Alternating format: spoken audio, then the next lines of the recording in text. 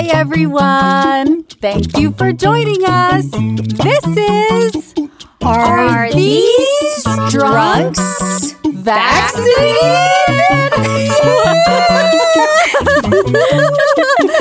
I'm Brandy, and I'm vaccinated. Oh, I'm Emma, and I'm vaccinated. Yeah, girl. And I'm Mariana, and I'm fully vaccinated. Yeah. This is your book club with a twist, and we are your happy hour girlfriends. And since we are vaccinated, we will soon be meeting up for physical happy hour in person. Yes. Cannot wait. Ah, me too. This month, we're reading an intensely compelling and intoxicatingly dark novel, The Push, by Ashley Audrain. Ladies, I mean, this week's chapters. Seriously. Okay, just let me stop there. Last week, I finally came clean with our listeners and officially announced my pregnancy, and she is growing. Aww. We also realized how connected we are emotionally and physically to our mothers and our grandmothers before we are even conceived. We opened up about our greatest fears if and when we become moms, how we're sick and tired of all of life's shoulds. Seriously. Yeah. And the role that our in-laws played in our unions. We didn't skip a beat. Tia Emma, even though I won't indulge in Ricardo's irresistible creations. You better not. What are we trying today? Oh, right. Well, today we get to indulge in another Ricardo original. Our bartender is really riding this violet train and has created a cocktail that is, yet again, purple. I'm about it. Today's cocktail is called the Purple Devil. Oh. Not saying Violet is the devil, but she's no angel. I also think this name is appropriate since she is strong. The drink, not Violet. Let me clarify. For a not strong beverage option, Mariana, why don't you tell the listeners what delicious mocktail you'll be sipping alongside with us? I will be toasting and enjoying the grape pineapple mint fizz. Yum. So head over to Are These Books Drunk for the full recipe. Sounds delicious. Well, let's bring that bartender in here to share the recipe for our Purple Devil. Come on down, Ricardo. Woo! Ricardo. Ciao, ladies. Welcome to the bar. Hi. Are you ready for something evil tonight? I know Brandy is. Hell yes. So the cocktail of the day is called Purple Devil. Oh. And it's pretty appropriate. It's a very strong cocktail. Yeah. Because the only part that is not alcoholic is half of an ounce of lemon juice. Yikes. So maybe one is enough even for you, Brandy. I don't know. I only made one. Okay, I did. perfect. I was Perfect. careful. So for the recipe today, we need half of an ounce of blue curacao, an ounce of Campari, half of an ounce of fresh squeezed lemon juice, a quarter of an ounce of maraschino cherry liqueur, half of an ounce of crème de violette, and an ounce and a half of tequila. Sounds so good. Sorry, Mariana. Ricardo, are you doing this on purpose? I thought about you when I choose tequila, but I was like, she's gonna have time to try it. Just give me about 8 more months. Yeah, exactly. So we put all the ingredients in the shaker and we strain up into a coupe. It's a pretty short drink. It's around 3 ounces and something. So a coupe could be fine. I choose this cocktail because, I created this cocktail because it has everything. Like, you have the blue curacao and the Campari that on paper it's a terrible combination, but A, it gives the color purple, and B, they are both orangey. So you have the citrus, you have one that is sweet and the other one that is bitter. So the sweetener agent in this cocktail is the blue curacao and maybe a little bit the crème de violette. It's sweet, but with a different profile. Yeah. So it's all booze. All booze for the bitter, all booze for the sweet. A little bit of lemon juice just to pretend that we are not. That we're not just drinking all alcohol. Yes, exactly. This is the perfect cocktail for our protagonist, Blythe. I feel like she needs to drink this in order to put up with her evil daughter. Yes, she does. Very true. This is the cocktail for her. So, alla vostra salute, ragazzi. I hope you enjoy your Purple Devil. Gracias, Ricardo. Ciao. Bye. Bye. All right, women. Cheers. Salud.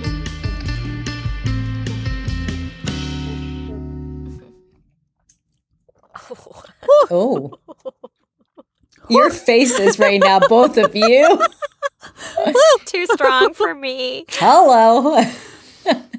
Mariana, I think you're going to like this drink when you eventually get to taste it. But how's Just your a drink? few months. Though I wonder if my taste buds are going to change. Like all of a sudden I'll be not wanting the really strong cocktails anymore. I don't know. I think it's in your blood. Yeah, I don't know. How is your grape pineapple mint This is fizz? delicious. And it's looks perfect good. for the weather. It's so refreshing.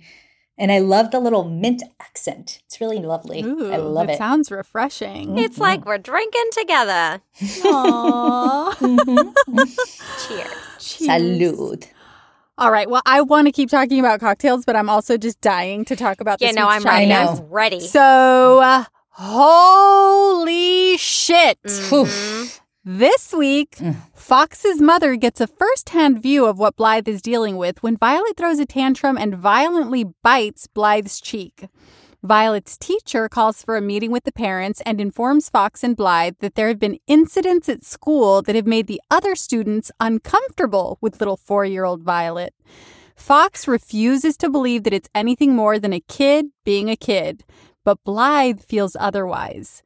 Soon after, Blythe finds a tuft of hair in Violet's pocket. Violet claims that a little boy at school cut off all his own hair.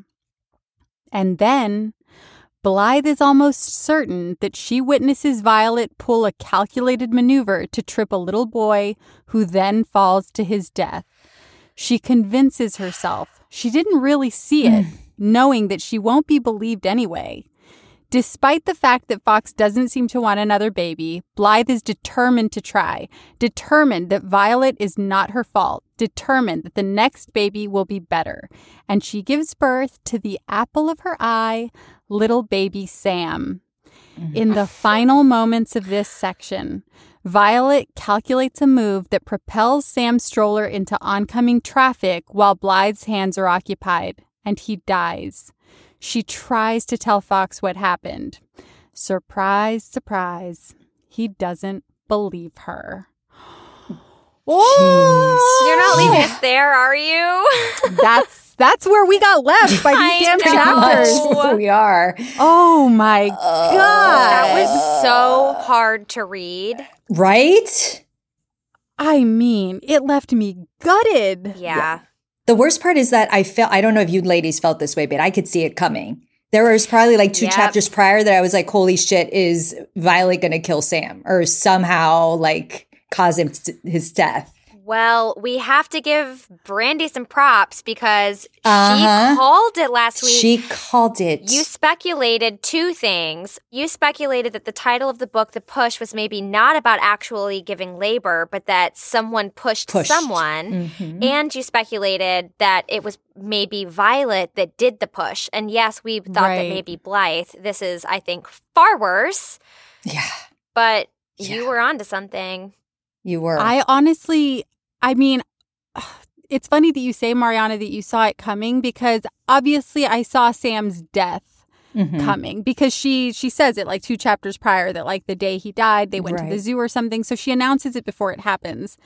But I was so blindsided Oh, really? by how blatantly it was Violet. Because in my head, I was still thinking, like, even if she did it, there's going to be some question about it. But Blythe doesn't seem to have any question about what happened in this moment. And that she asked the question before, was it the week before or the day before when they were about to cross the street? If the car stopped at the red light? I was like, yes. My first glimpse into this being my concern that it would be Violet at the hand of her brother's death was that creepy ass moment in the bedroom when he was crying and she was in there at 3 a.m. In the middle of the night. And Blythe knew too, enough to bring her baby into bed with her. Like, imagine having that fear that one of your children might do something terrible to your other. Something to the other one. I'm so glad that you bring up that moment because that moment actually made me question something for the first time this week. And then I felt guilty about having the question, but then I couldn't shake it. It really fully occurred to me for the first time this week that obviously we're only getting Blythe's side of the story. She says that from the very beginning. This is her side. Right. And for the first time, it kind of occurred to me actually in that moment, Emma, that we could be dealing with an unreliable narrator here. And it made me wonder if she could be so trauma-stricken over what happened that she's rewritten history a little bit. And in that moment, I wondered, was Blythe protecting baby Sam from Violet in the middle of the night? Or was Violet in the room that night because she thinks she's protecting baby Sam from who she sees as the bad guy, her mom? Nice. Like, I wonder if there's a different twist that this story is going to take or something, because we're only getting one side. I love that question, and I'm there with you. I mean, so you think that by Violet pushing the stroller into the street, maybe it didn't even happen that way? Like maybe she accidentally did it, but she's I mean, I believe Violet? that maybe Violet pulled her hands. You know, there's that moment where she pulls down on her hand and Blythe spills the hot coffee all over herself, which is what makes her let go of the stroller. I totally believe maybe that happened, but did she imagine Violet pushing the stroller into the street?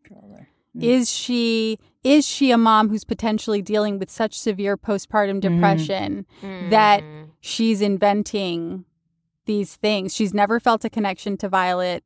Obviously, she herself doesn't want to feel like the villain. And I wonder if in studying these histories that we're getting of like Cecilia and Etta, if we're going to see that they sort of had a similar mindset too, where in their mind, this child is the villain. They're not the villain. This child is. I can totally see that.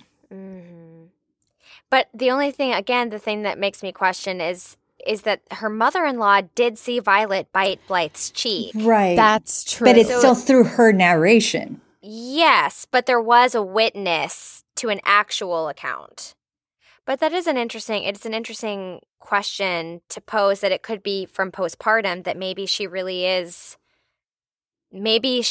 very scary to the daughter. Right. Well, now I'm also wondering whether or not, because she's going back and forth as to whether or not she witnessed Violet tripping Elijah. Right. So did that really happen? Which was also a question I was going to ask both of you, because we don't know for sure. I mean, we're assuming that Violet did trip him. Right. But it could have been just her imagination that in actuality happened. Or it could have just been not contrived, because she seems to think that Violet stood there waiting for this kid to trip. So, I mean, maybe it was just a complete accident. I don't know. I'm just spitballing. Yeah. I don't want to be yet another person who doesn't believe this woman. It was just for the first time this week. I was like, damn it. We're only hearing from her, though. Right. And she's really villainizing Fox. I found myself hating Fox this week. And then I had to remind myself, like, wait, but you're only hearing her side. Of course you're going to hate him if you're hearing about him through her. One thing that leads me to believe that may or not be true with her relationship with her mother-in-law, which is very similar of Etta's and Henry's relationship in the way that they want to pretend that everything is fine. And I think, and a lot That's of people do interesting. this, that they don't want to put what reality is on the surface because they rather face something without having to deal really with the reality of the situation. Yeah. And I think that's what they're constantly doing. Mm-hmm. So I can see this as like her facing all these obstacles of people just pretending because they rather just do that because it's too Yeah. hard to face the truth. Right. And I think the more that you have to put on face in public, the harder it gets to actually feel kind behind closed doors. Mm. That is so true. That's interesting. And that does really resonate with me when it comes to Blythe's mom, which is Cecilia, right? Yeah. Yes. In that moment, well, we see her sort of throughout. I think you asked the question last week, Mariana, or maybe it was you, Emma, why Cecilia is different when the husband is home. Oh, but yeah, but different both with of your her when answers, she's I was home. like, oh, right, that's so obvious now. But that makes total sense with what you're saying now, too. It's like the more she has to pretend in front of the husband, it almost seems like the more cruel she gets when they're alone. Like putting up that facade is too much for her. Probably exhausting. Well, and the same this week when she goes to the tea at school and then gets home later that day and the husband wants to see whatever it was that Blythe had made her and she doesn't want to find it or can't find it or threw it away or whatever it was and throws the towel in his face. Like I did have that sense of like that cost her a lot to go to that school for that tea and pretend to give a shit for that long. Right. Like she's empty at the end of the day after doing that. Yeah. It's also interesting in that scenario where she encounters, or at least as us the readers, we encounter her having an exchange with Mrs. Ellington, which we didn't really talk about her last week, which I found that the relationship that Blythe has with Mrs. Ellington really beautiful. I feel like that she has found someone who is nurturing, kind of like the motherly figure that she's always wanted. Yeah. And it was fascinating to me to see through Blythe's eyes how those two interacted and how civil they were with one another. And I feel that Blythe would have thought the complete opposite, because I think there's a lot of jealousy that comes from Cecilia knowing that she is running to that family because that's where she feels safe and protected. Right. Yeah, I agree. But it is interesting that it was Mrs. Ellington who invited her to this tea. That's the only reason she knew. That she knew. Because Blythe hadn't bothered to let her know. I mean, now that we're talking about Mrs. Ellington, another thing that I wanted to bring up is the moment where Mrs. Ellington just went through a miscarriage and has this conversation with Blythe of how the baby just didn't make it and that possibly it would have been a baby girl. Yeah. That was a very tough moment to read for me. And it also made me think of how common miscarriages are and how rare it is for women to actually talk about them. Yeah. Because I've been reading so much about pregnancy and especially in the first trimester, how careful and cautious you need to be because the probability of miscarrying is so much higher than actually carrying on a healthy pregnancy. It's unbelievable how common that is. And now that I've brought it up and have been talking to other pregnant women or friends who have been pregnant, you know, the reality is really, it's very sad. Yeah. Yeah. And that's why it is such a blessing to get pregnant. Sorry, go ahead, Emma. Yeah. No. Yeah. It's, I think I'm realizing the older I get how common it actually really is now that I've witnessed friends go through that.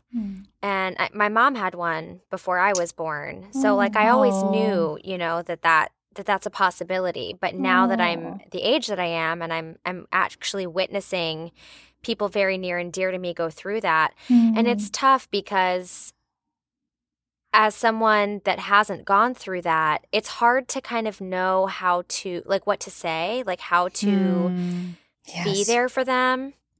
And I've actually been learning a lot because my friends that have unfortunately gone through that have now once they took the time to heal, you know, now they're able to be a little more vocal on like social media about these are things that you shouldn't say.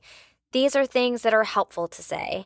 Out of curiosity, Emma, do you remember any of those things that they've shared with you that they've said, like, please don't say this, or like, this is the kind of thing you should not say? I remember a couple of them. Like, one of the things that you shouldn't say is, well, you weren't with your baby for that long, so how could you have been that attached? Oh. Yikes. I guess I can't people imagine are saying hearing that, right? Okay.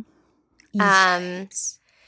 You know, well, you can try again, and you'll make another one, and then you'll forget about this one. Oh my God. You know, like, it's as if there's like a replacement. And what I'm learning is you'll never replace that. Like, it's a loss. It's a grievance. Yeah. And you have to grieve that. And then if you are lucky enough to carry a baby to full term, then you have that blessing of a new baby. But it's not like it replaced the one that didn't make it. And I recently watched, I think I've mentioned to you before, one of my favorite musical duos, the Bengsons, that wrote one of my favorite musicals called 100 Days. I can share this because they are now sharing it, and they wrote a little tiny musical about it. But they recently underwent a second miscarriage, and they wrote this like 20-minute little musical piece called "My Joy Is Heavy." And the wife, they do have a little son, who's about 3, I think. And one of the things that she said that I had never thought about before is that the term miscarriage is so terrible because it's not like you miscarried anything. And that really made me think about, you know, I think there's so, like, it's already hard enough to lose a baby as it is. But I think a lot of women then think that it's their fault, like they did something wrong. Yep. Yeah. And so, you know, we're not going to like change the vernacular of what it is. Like, it's called a miscarriage. But I think for us to think about not that you miscarried something, it's just a natural, unfortunate part of the process sometimes. So that was like eye-opening for me to think about it that way. Yeah. When I was going through the process of whether or not getting the vaccine, because it's so new and because there's not much data behind whether or not pregnant women should do this. One of the things, I attended a panel with Columbia doctors, and they were all talking about the pros and cons of getting vaccinated. And one of the things they said, that it didn't really matter as to when the woman during her pregnancy, she got the vaccine, but what they suggested was not to get the vaccine within the first trimester, because they never want anyone to think that the reasoning behind, if unfortunately someone does go through a miscarriage, that it was due to the vaccine. Because you're so emotionally distraught already for the situation that you don't want to blame something that could eventually help you. Yeah. Right, because then you'll carry that with you forever. Forever. Oh my God. What a crazy thing to think about. That would never have occurred to me, but that's such a good point. Yeah. You don't want to have any doubt. No. That you might have done something. That you might have been the cause because of the choice that you made. Yeah. I follow a lot of Instagram accounts that are about pregnancy and maternity. I've always had a fascination with pregnancy since I was a child. And so I follow a lot of Instagram accounts of pregnant people. And so I also have come across several Instagram accounts that focus on the not so fortunate occurrences in trying to start a family. Or have a family. And I've actually found those to be, I don't want to say like encouraging, because I haven't gone through any of this process. But it is nice to know that there are resources there so that you can at least know that you're not alone. Yeah. And you can have people that you can reach out to ask how they got through it and what they did. And and I just think it's really beautiful to see women be so vulnerable about sharing that, because it has got to be one of the most painful things that you can experience. And I can't even imagine.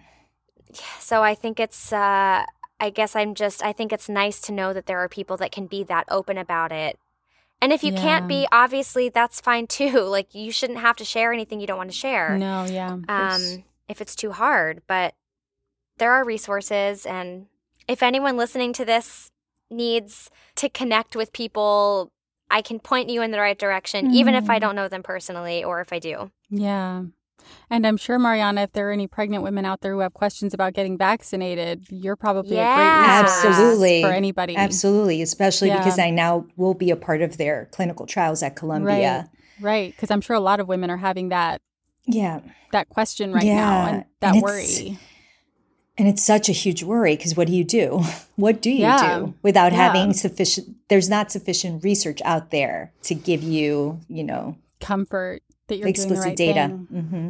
But you have good doctors, and yes, I they feel would very, never very have lucky. let you. Yeah. And you're feeling fine Great. after having had your first dose. Yeah. Perfectly fine. I had no symptoms whatsoever. I felt a little tired, but I was already feeling fatigued anyway. So Andrew's having worse symptoms than you, the pregnant lady, are. Yes. Poor thing. Yeah. Hilarious. Yeah. Well, it's been 3 months, 4 months of him taking care of me, so I can now feeling can healthy baby him a myself. little. Yeah, I can. Funny. Okay, ladies, I want to take you down a little journey. Ooh. Woo! I have a lot of things to say, and I just need you to stay with me, okay? Girl, I think got we my have your drink. back. I'm comfortable. We're Yeah. here. Get your drinks. Oh, did you say we've got your back? Yeah. Oh, what a good throwback. Okay. As I was reading through these chapters this week, but especially in the incident on the playground that we talked about with Violet and Elijah, Yeah. I was reminded of the movie We Need to Talk About Kevin. Have you seen it? I've never seen it, but haven't. I've heard of it. Okay. Well, the movie was based on a book by the same name by Lionel Shriver. So for those listeners that haven't seen this movie, and for you, Mariana, if you don't know at all what it's about, I don't. it's the story of a couple who gave birth to a boy named Kevin. But it's important to note that the mom, brilliantly played by Tilda Swinton, wasn't sure that she really wanted the baby. In fact, she gave up her profession as a travel writer to be a full-time stay-at-home mom. Parallels to Blythe? Hello? Yeah. She views Kevin as extremely difficult and detached from her from childhood. However, she notices he comes off as extremely happy and calm when the dad is around.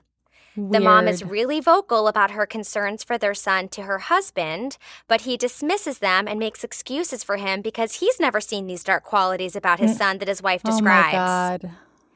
The couple eventually has a second kid, a girl, who is a delight. And Kevin is extremely jealous and does not take to her well. The horrific turn of events is that Kevin ends up committing a mass murder at his high school, reminiscent of the Columbine shooting. Oh my God. These two stories are so similar Yeah. that I was like, did Ashley Audrain use this as inspiration? Like, I don't even know how I didn't think about it last week in our discussion. So all of this brings up two things for me. One is that it makes me wonder what Violet's future has in store for her from pulling something like a mass shooting when she's old enough to. It got me thinking that no one ever expects girls or women to be the one capable of doing something, like tripping a kid over the edge of a playset or pushing her baby brother into oncoming traffic. Right. God, just And it's hearing you true. say that. I know. And it's true, I can't think of a single mass shooting that was committed by a woman. But I do find it interesting when women are the guilty ones. And the other thing was that I have such a hard time believing that any child is evil. I believe everyone is born good, and unfortunately along the way, things happen that cause unfortunate events. But I have such empathy for children who are brought up in challenging environments because it's not their fault that they've been exposed to such awful things and they don't know how to deal except for lashing out and behaving badly. Yeah. In this situation, though, Violet wasn't raised in a challenging environment, at least from what we are being told. But maybe she really, truly can feel the lack of love and empathy from her mom and even her grandma. But I have to admit that I do feel like there's something really sinister about her, and I'm having a hard time feeling empathetic for her, which is weird because she is a young girl. So when I was looking up We Need to Talk About Kevin, when my mind was like, whoa, I read about some major themes that were brought up based on the book. Shriver, again, the author of the book, focuses on the relative importance of innate characteristics and personal experiences in determining character and behavior, primarily in regard to Kevin. The book is particularly concerned with the possibility that Eva, who's the mom, Eva's ambivalence toward maternity may have influenced Kevin's development. Shriver also identifies American optimism and quote-unquote high hopes crushed as one of the novel's primary themes, as represented by Franklin, the narrator's husband, who serves as quote-unquote the novel's self-willed optimist about the possibility of a happy family. This all leads me into a question for you two. I heard this expression recently that I really spent some time with. Expectations are premeditated resentments. I've been right? That really hit me hard. Yeah. I've been thinking about this notion of expectations in relation to this book and also in relation to that sentence I just read about Shriver's identification with American optimism and crushed high hopes as a primary theme. Do either of you have as huge of an issue with having expectations as I do? Can you think of any moments when your high hopes were crushed and when your optimism for something was crushed? And did you end up having a different outlook on the situation because things didn't go as planned? Did you find a silver lining, or did it have a lasting impression on you that has been colored in more darkly? Wow. Well, first of all, the similarities between the two stories that you just broke down are fucking nuts. Fucking nuts. Insane. You have to go watch the movie now. I want to watch it. I will go watch it. I mean, you had me at Tilda Swinton. I have to go rewatch it. I know. Right. I'm going to answer first because my answer is boring.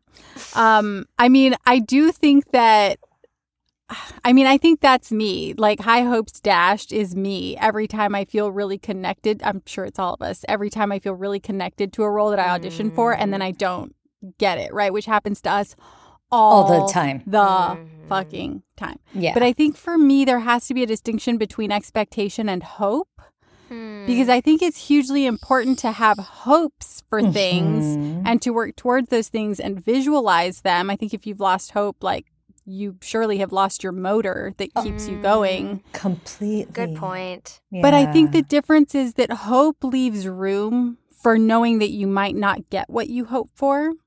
Whereas expectation to me sort of smacks a little bit of entitlement, like it sort of smacks of like, I expect to get this, which to me feels like setting myself up to fail. If I ever expected to get anything, surely life would not hand me that thing. So anyway, all of this to say that, like, so true. Yes, I have hopes dashed constantly, but I think, like all three of us, I try to remain maybe not a silver linings type of person, but definitely like a growth mindset type of person who just sees every obstacle, every failure, every success, every situation as a moment I can learn something from. I love that. I think if all you expect is the journey, everything else is sprinkles and cherries and hot fudge on the sundae. You can't really fall that far if it's about the journey.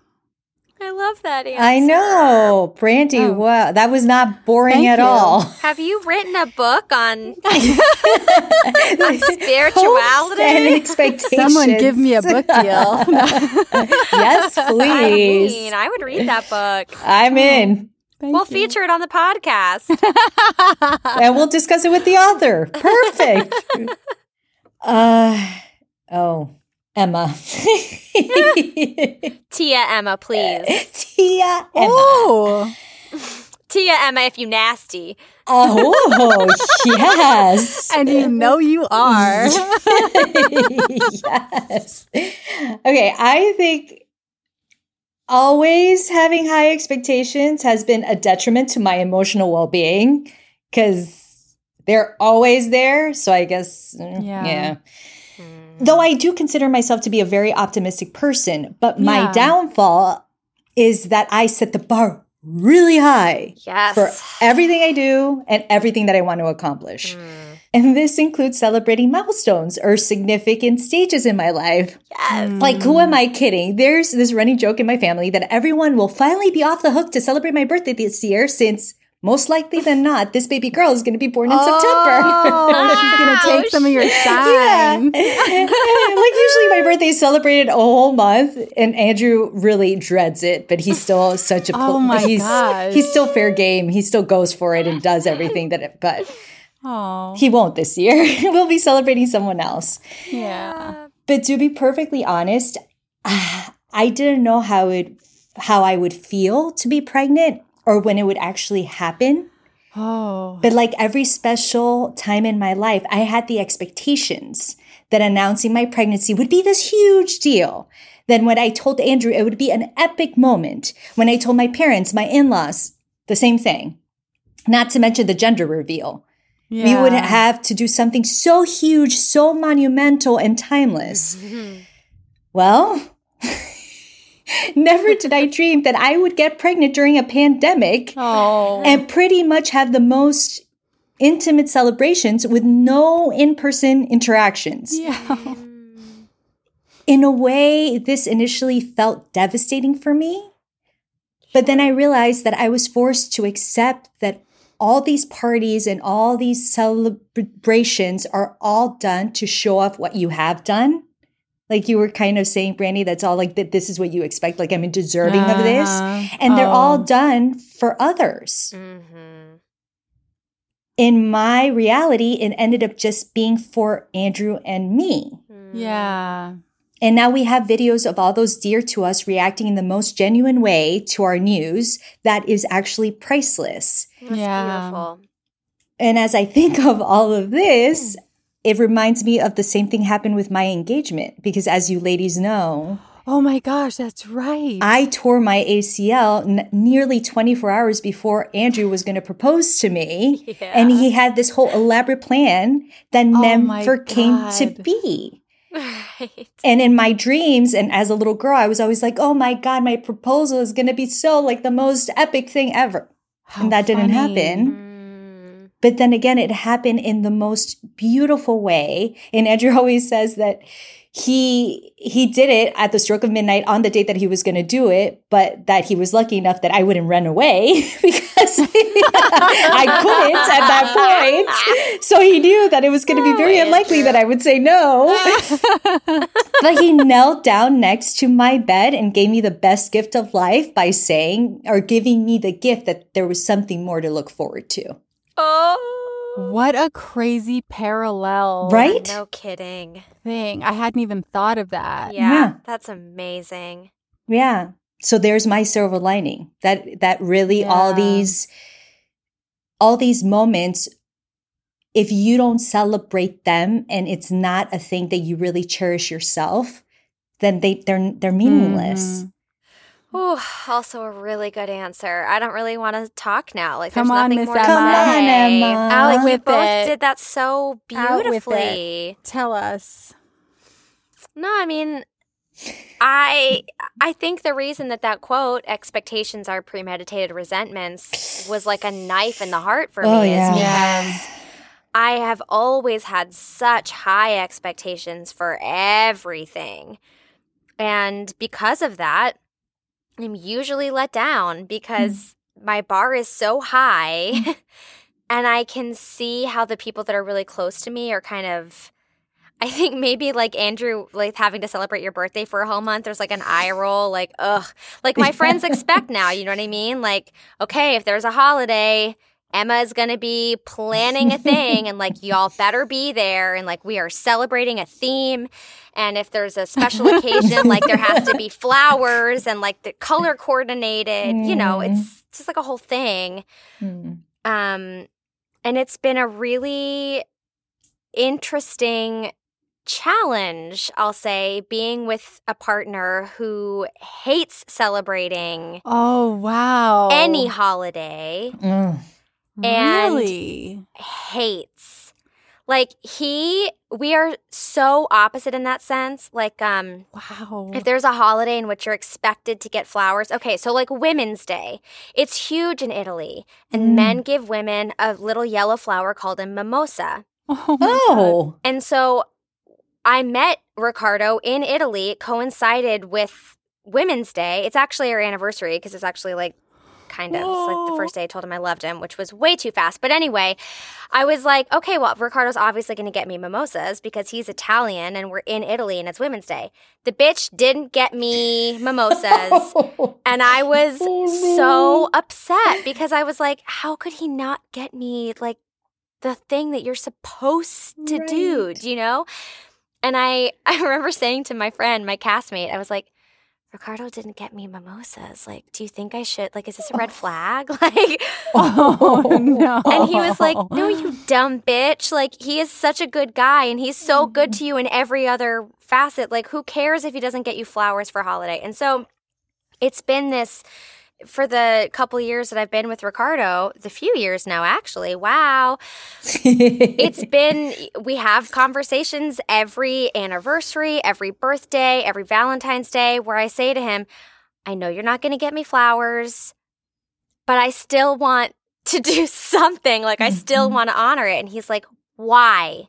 And so he doesn't want to do anything that is connected to having to do something. And so that's been a really good Interesting. challenge for me is being okay with that. Because I said to him, but if you know it's important to me, why wouldn't you do it? And he said, well, then you're asking me to give up what I believe in. So, like, I should do it because it's important to you, but you know I don't care. And I was like, wow, that's valid. That's valid. But it has made all the other times that he's gotten me flowers, or not even flowers. I don't even really care about flowers, but like just like little touches that say, I'm thinking gesture. about you, gestures. When he does do those, it makes it so special because then they're unexpected. Yeah. Oh. When you And brought you it's- flowers for your first guest I was star, gonna we were say, right there. It was That's a Dr. beautiful Pepper. bouquet. Hey now. And that now Dr. we're Pepper. talking. Such a gesture for me because I was like, oh, you know, he gets me still, you know, He but does he get gets you. to do it in a way that feels authentic to him too. Yes. Yeah. So that's how I feel about expectations, and I'm really working on it. Should we get back to the book? Yeah, wow. I guess. Is this a book club? I don't know. Should we talk about a little bit about Fox and Blythe and their relationship? Yes. Go into that? Yes. Well, as we've discussed that we're getting Blythe's narration, and through her narration, we get to witness how dysfunctional or loveless her marriage with Fox does become. There's such a lack of understanding and compassion from his end, mind you, right? Yeah. And their lack of communication, I think, ultimately becomes their downfall. One aspect of their relationship that I have experienced in my own marriage is giving Andrew the silent treatment. Oh, shit. Mm. We're getting the dirt. And I'm embarrassed to admit that this is a strategy tactic I've used to get what I need, even though I have been told time and time again to not go to sleep when you or your spouse are upset. This way of handling conflict is definitely not something I'm proud of, and I know it has conversely hurt Andrew in the past. Have either of you ladies given your counterparts the silent treatment? And what consequences have resulted? Emma's acting very innocent I know she over is. there. I know. Are you just being a good actress? Is that what's going on right She's now? trying to look like an angel instead of like the devil she is. The purple devil. Purple devil. Cheers. No, I'm laughing because I'm recalling a past relationship in which this was implemented. Oh, Ooh. interesting. But let's not start there. Now, All right. I've never given Riccardo the silent treatment, but I have found that what works for me is to put space between us and give myself time to be by myself, to think about why I'm upset or how we can discuss it together.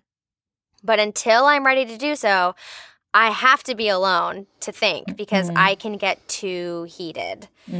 So it's not like I'm giving him the silent treatment. I'm just like, don't come near me or talk to me so that I can be in my space. But the story that I'm recalling from when I did implement the silent treatment was a terrible New Year's Eve. lots of years no. ago with the person I was in a relationship with, and we just both got way too drunk, and he really wanted to take a cab home, and I was like, we're never going to get a cab. It's New Year's Eve. Let's just take the subway. And he was trying to fight me on it, and he was trying to get a cab, and I was like, there's no cabs. So what I used to do in my angry, drunken state is I would just walk ahead. I would just walk. And so that's what I did. I just walked ahead of him. I do that. Do you do that too? Yeah, I did. I For a long walked time, I and did walked that. and walked, never looking back behind me, just assuming he was following me, you know. He called me. I was just so fucking stubborn. I wouldn't pick up my phone. I guess I walked so fast, he lost track of me. And I ended up crying to a God. homeless man in Bryant Park. Wait, so you had been drinking? You were. Oh, yeah, we Yeah, were both New Year's wasted. Oh my God. And I walked Emma. so fast Oh my that I gosh. just hightailed. I guess he lost me. I don't really know how, but yeah, he found me crying to a homeless man in Bryant Park.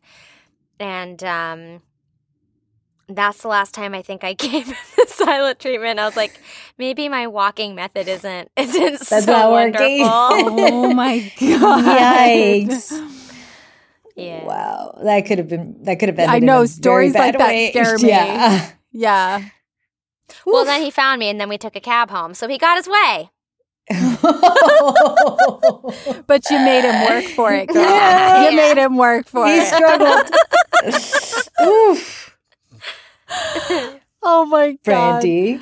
Well, it's funny, Emma, because similar to you, I don't think I've ever given Jason the silent treatment. I can't think of a specific example of anybody I've given the silent treatment to. Huh. But when Jason and I were very early on, like I think we'd probably just moved in together and stuff. So still, you know, kind of getting to know each other, living in the same space.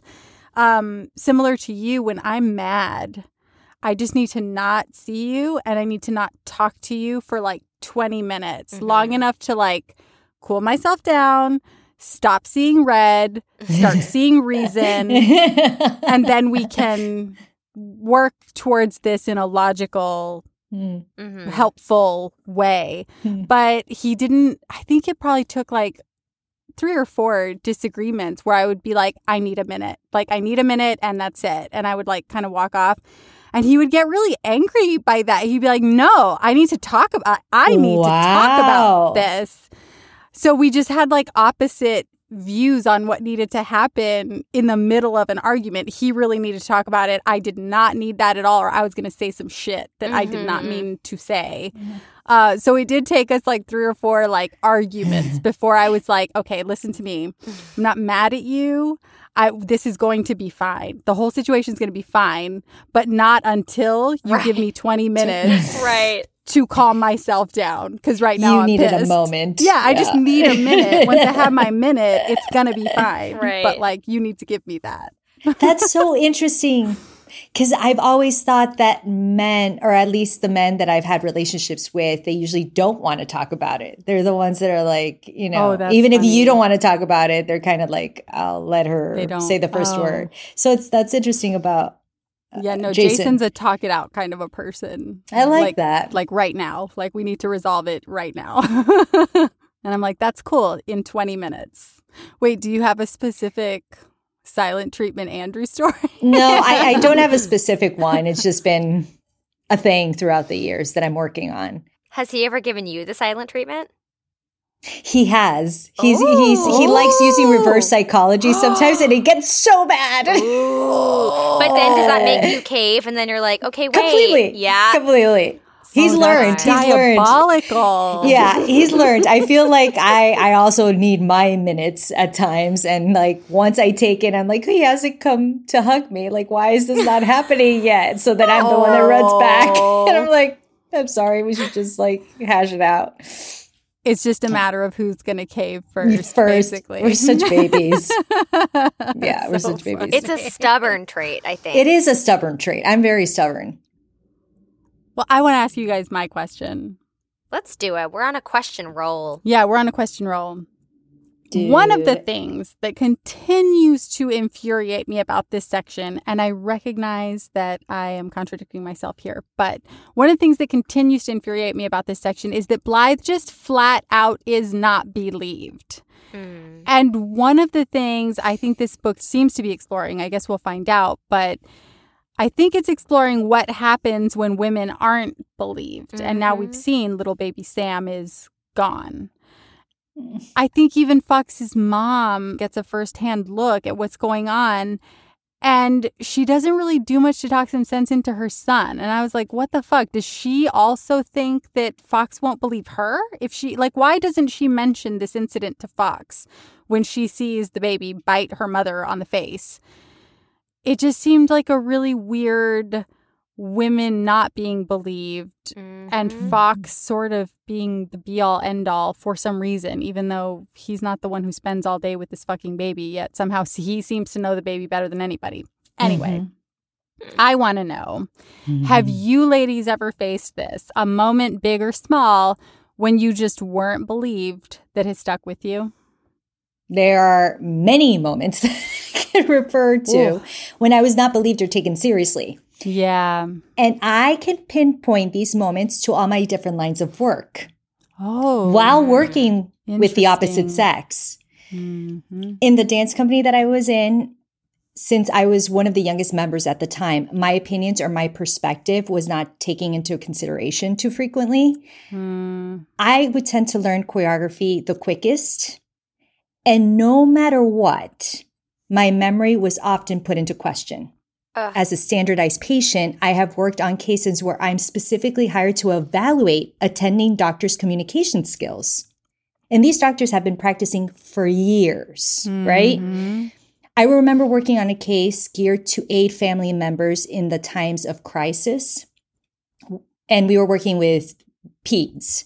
There was one doctor that I could sense was not at all thrilled to be part of the simulation exercise. Oh, gosh. And he was also being observed by his colleagues, so I think that also got to him too. I was playing the mom of a sick child, and I was working with a male actor playing my husband. During the sim, this doctor did not want to listen to me at all. And this simulation was being recorded. He even raised his hand to basically shut me up at one point. Like, he was using his behavior. But obviously, it's not because it's just a simulation. He probably does this because, he's not an actor. Right. He was doing things that come instinctually to him. Right. So he didn't give me the time of day. And after we did the simulation, we did the round robin where we basically gave constructive feedback. My counterpart went on to basically say the same exact point that I was trying to get across. He didn't listen to me at all. When my counterpart started talking, he then reacted like, oh my God, thank you so much for your honest feedback. And we were saying the fucking same thing. And everybody knew it. I could tell how everybody was reacting. They were all like, she just tried to say the same exact thing to you. And you completely dismissed her. Completely. Yeah. So it's and people do it right in front of your face all the time, and others see it. Yeah. So yeah. Cheers to that. I don't know if I want to cheers to that. I'll drink with so you, mad Mariana, for you. because I see it too. Yes. Thank you. Okay, fine. I'll drink too. Yeah, you have a lot of that drink left, so. Get it, girl. It's really strong. It is really strong. It looks like he made you a double, P.S. When I saw yours, I was like, that looks like a pretty big drink. I made it. No, it's because it's in a coupe glass. It's just because you made yourself a double? No. This is the normal portion, but it looks full because of the glassware. I see. Yours looks small because it's in a rocks glass. I'm not being believed. I have an answer to your question. Mine is right now. That was so perfect. My co-hosts don't believe me. No one ever believes me. Your co-host has the power to edit this whole thing out of the episode. Is that a threat? No one will ever hear you say this. Well, I feel bad because my answers are pretty lame, actually. Especially because I know that there are so many cases of women not being believed that are actually really serious and make my blood boil. And so I almost don't even want to share mine because they are so trivial in comparison. Like if we're talking about women not being believed, those are the important ones. And yours too, Mariana. But I totally know where you're coming from. But even the small ones, that still, you clearly have carried this with you. You have a story right now. You know what I mean? I think even these small things add up. They do add up. Well, that's what I was going to say. Mine are so small and trivial, but it's fascinating to me that when I started thinking about this question, these were the only two that came to mind. And they both involve... They're both in relation to someone sitting in something. When I was in 4th grade, I didn't know what a period was. Or I guess that's the only thing I can think that I didn't know. I didn't really understand. I mean, I must have known what it was, but definitely never really thought about it because I didn't have one. And one of my best friends, we were at recess, we were all playing outside, and my friend was wearing leggings. And I screamed across the playground to her, "Sydney, I think you sat in tomato sauce." Because I genuinely thought she sat in tomato sauce. Obviously, that was not the case, and she was mortified, and my teacher was like, thought that was so evil of me. Oh, no. She was like, why would you embarrass her like that? My friend was mortified. The other girls were like snickering, like that I was like the mean girl. But they thought you did it on purpose? Yes. But I never would have done that. I just didn't. I was just too naive to be like, oh, it's a period. You know what I mean? I just never witnessed that before, I guess. So that stuck with me. And then... But you were in 4th grade. I could totally see where you... I know. Yeah, that's before girls typically are getting their periods, too. So I can totally understand you not clocking that that's what that was. Yeah, I still feel bad. I wonder if she still thinks about it. But then when I was 13 in Hebrew school... At our lunch break, we always had bagels and cream cheese for our lunch break, and I dropped a dollop of cream cheese on the rabbi's chair.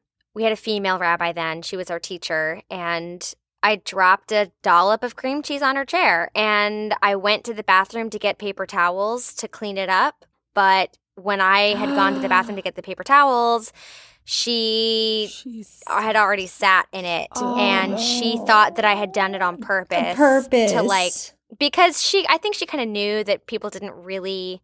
She wasn't our favorite. She didn't really like kids very much, even pre-adolescence, and so she was really upset. And she actually ended up being fired not that long after because she blew up so much. And for that incident, I mean, I think that was just the last straw. Yeah. Oh my God. But so I always felt really guilty about that because she thought that I did that as like a hee moment. It's weird that you have 2 incidents like that. I know, right? Right. What is the world telling you? Something. There's a message. Look before you sit down, I guess. But since mine are so trivial, really, the thing that what I was just thinking about in your story, Mariana, was I just listened to an Oprah Super Soul Conversation podcast with Sharon Stone. Do you know about this? How she was really sick? Yeah, so she had a brain aneurysm. Right. And she had been bleeding in her brain for like 3 days at this point, and she was on a gurney, and she had been unconscious, but then she came to while they were wheeling her to an operating room. And so she asked the attendant, she was like, "Where am I going?" And they said, "We're taking you for like exploratory brain surgery." What? And she was like, "What does that mean?" And they were like, "It's exploratory brain surgery." And she was like, "I don't want that." And then the doctor was like, "We have to go now or we're going to lose the operating room. And she was like, "No one asked me if I wanted this. No one told me what it was. Oh my God. They just made the decision for me that it was okay to operate on my brain for whatever exploratory purposes was. And so she was like, she kept saying to the doctor, I don't want this. I don't want this. They were like, you're not in your right mind. Like, calm down. My God. Holy shit. You're bleeding in your brain, blah, blah, blah. Finally, she somehow got the energy to stand up on the gurney. And she was like, stop right now. And she turned to her doctor and she said, you're fired. And he was like, you can't do that. And a nurse said, sir, it sounds like she just did. And so this female nurse could have saved her life by standing up for her because her doctor would not listen to her by her saying that she didn't want brain surgery. Can you imagine? Exploratory, whatever right. the fuck that means. Right. That blew That is my mind. horrifying. But also That is so not scary. that surprising, terrifying, right? Mhm. So that's not my story, but I thought that was that. I thought about that when you were Holy sharing shit. yours.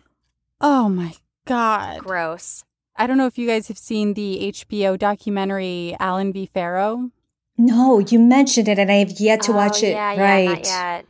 Oh, if you haven't watched it, it's definitely worth watching, though it's difficult. But it's a 4-part series on HBO, and it is about the allegations, obviously, that Mia Farrow and Dylan Farrow, her daughter. Well, actually, I don't even know that it was allegations they brought to Woody Allen. I think it might have been the state that brought allegations against him for what he had done to Dylan Farrow, his then daughter. But at the end of this documentary, it's staggering. They give some statistics, and I don't have them. You'd have to watch it. But the number of times that women come forward and say that their children are being molested Oh, God. and that they are not believed, or that their children are being abused and that they are not believed. It was something like 80 or 90% of the time. God.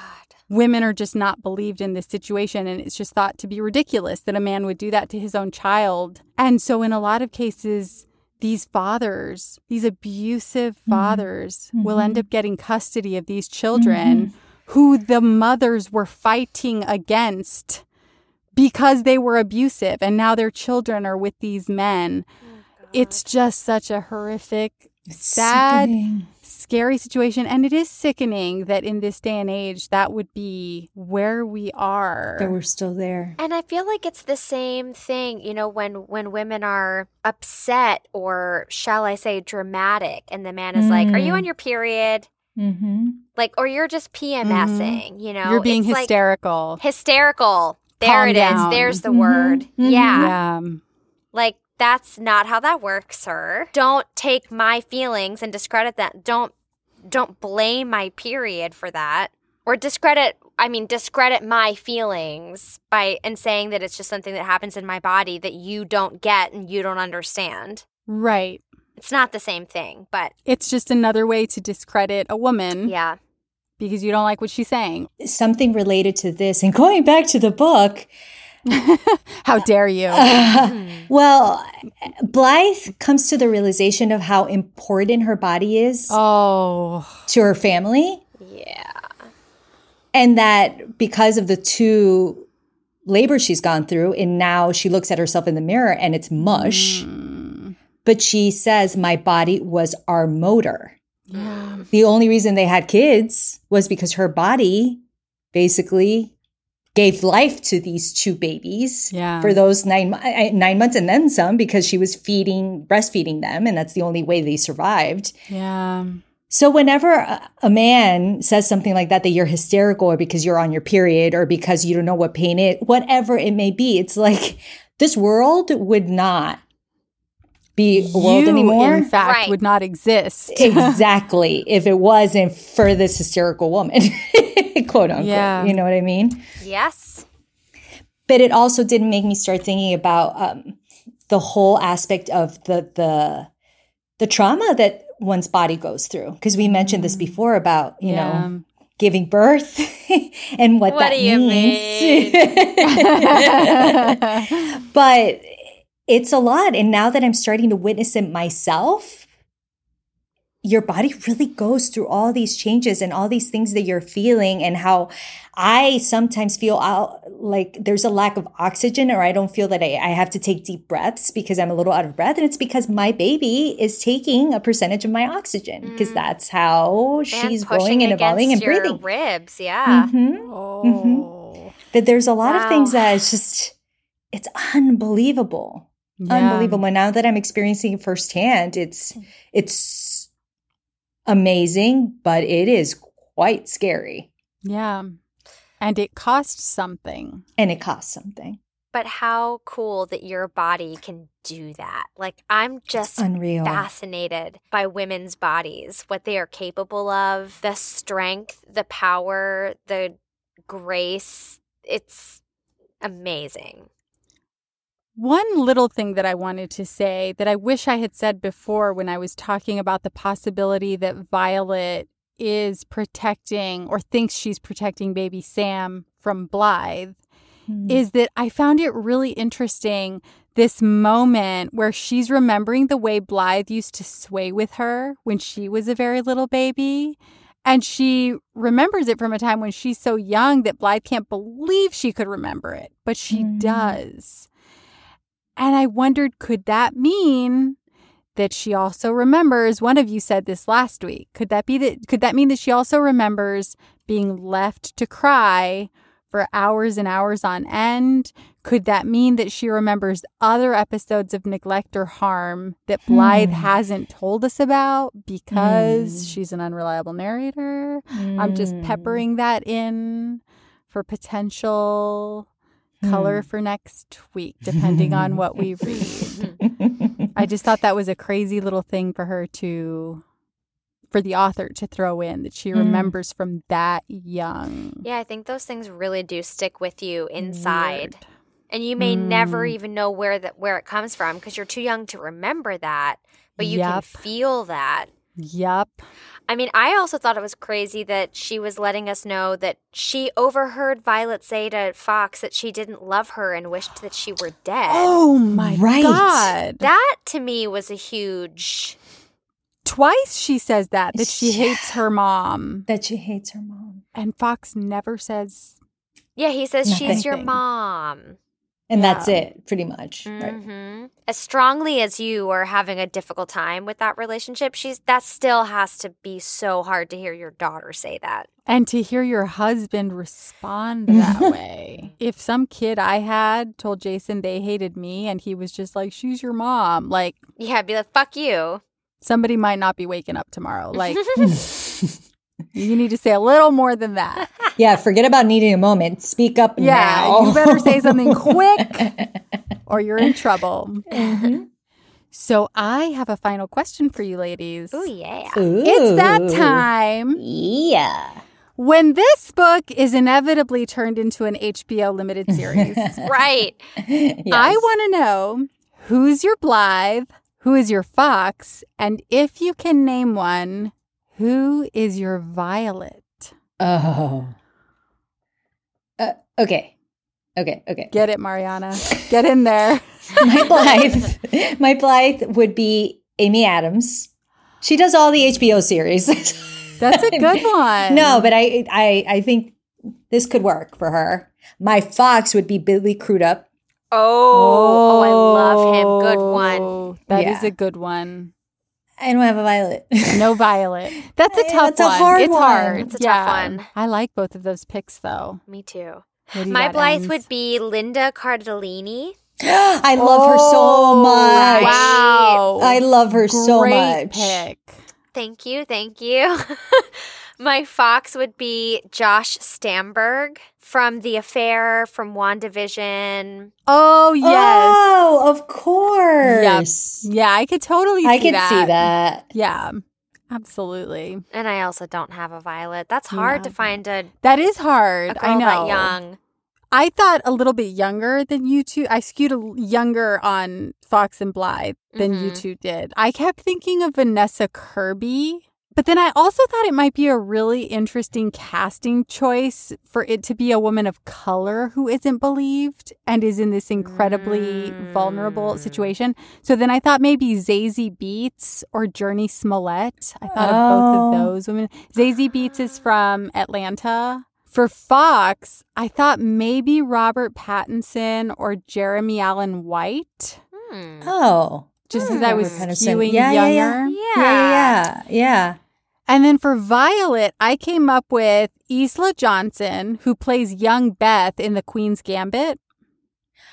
Oh, that is such a good call. She plays the little girl version of Anya Taylor. Yeah, Joy. Oh, that is good. Or Marseille Martin, who was the young girl in... Did you guys see this very silly movie called Little?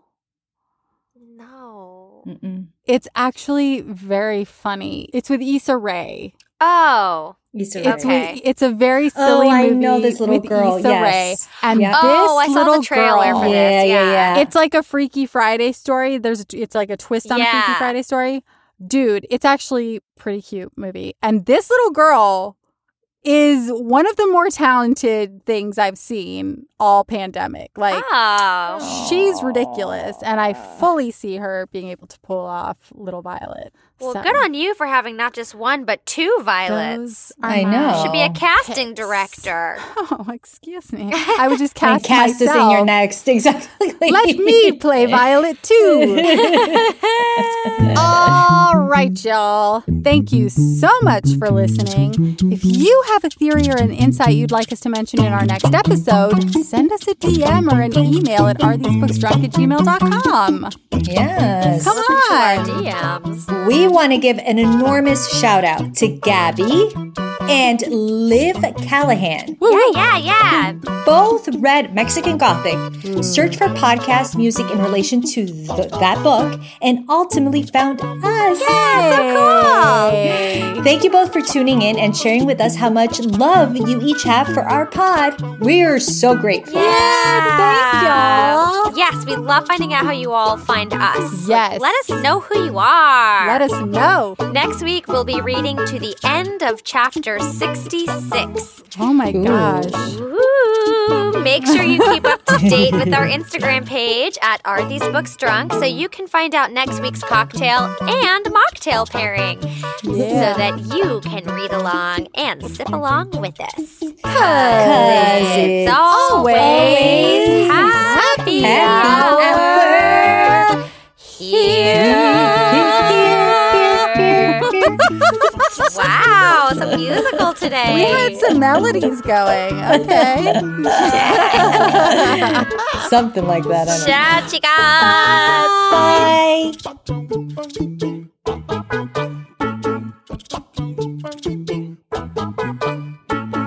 don't know. Bye.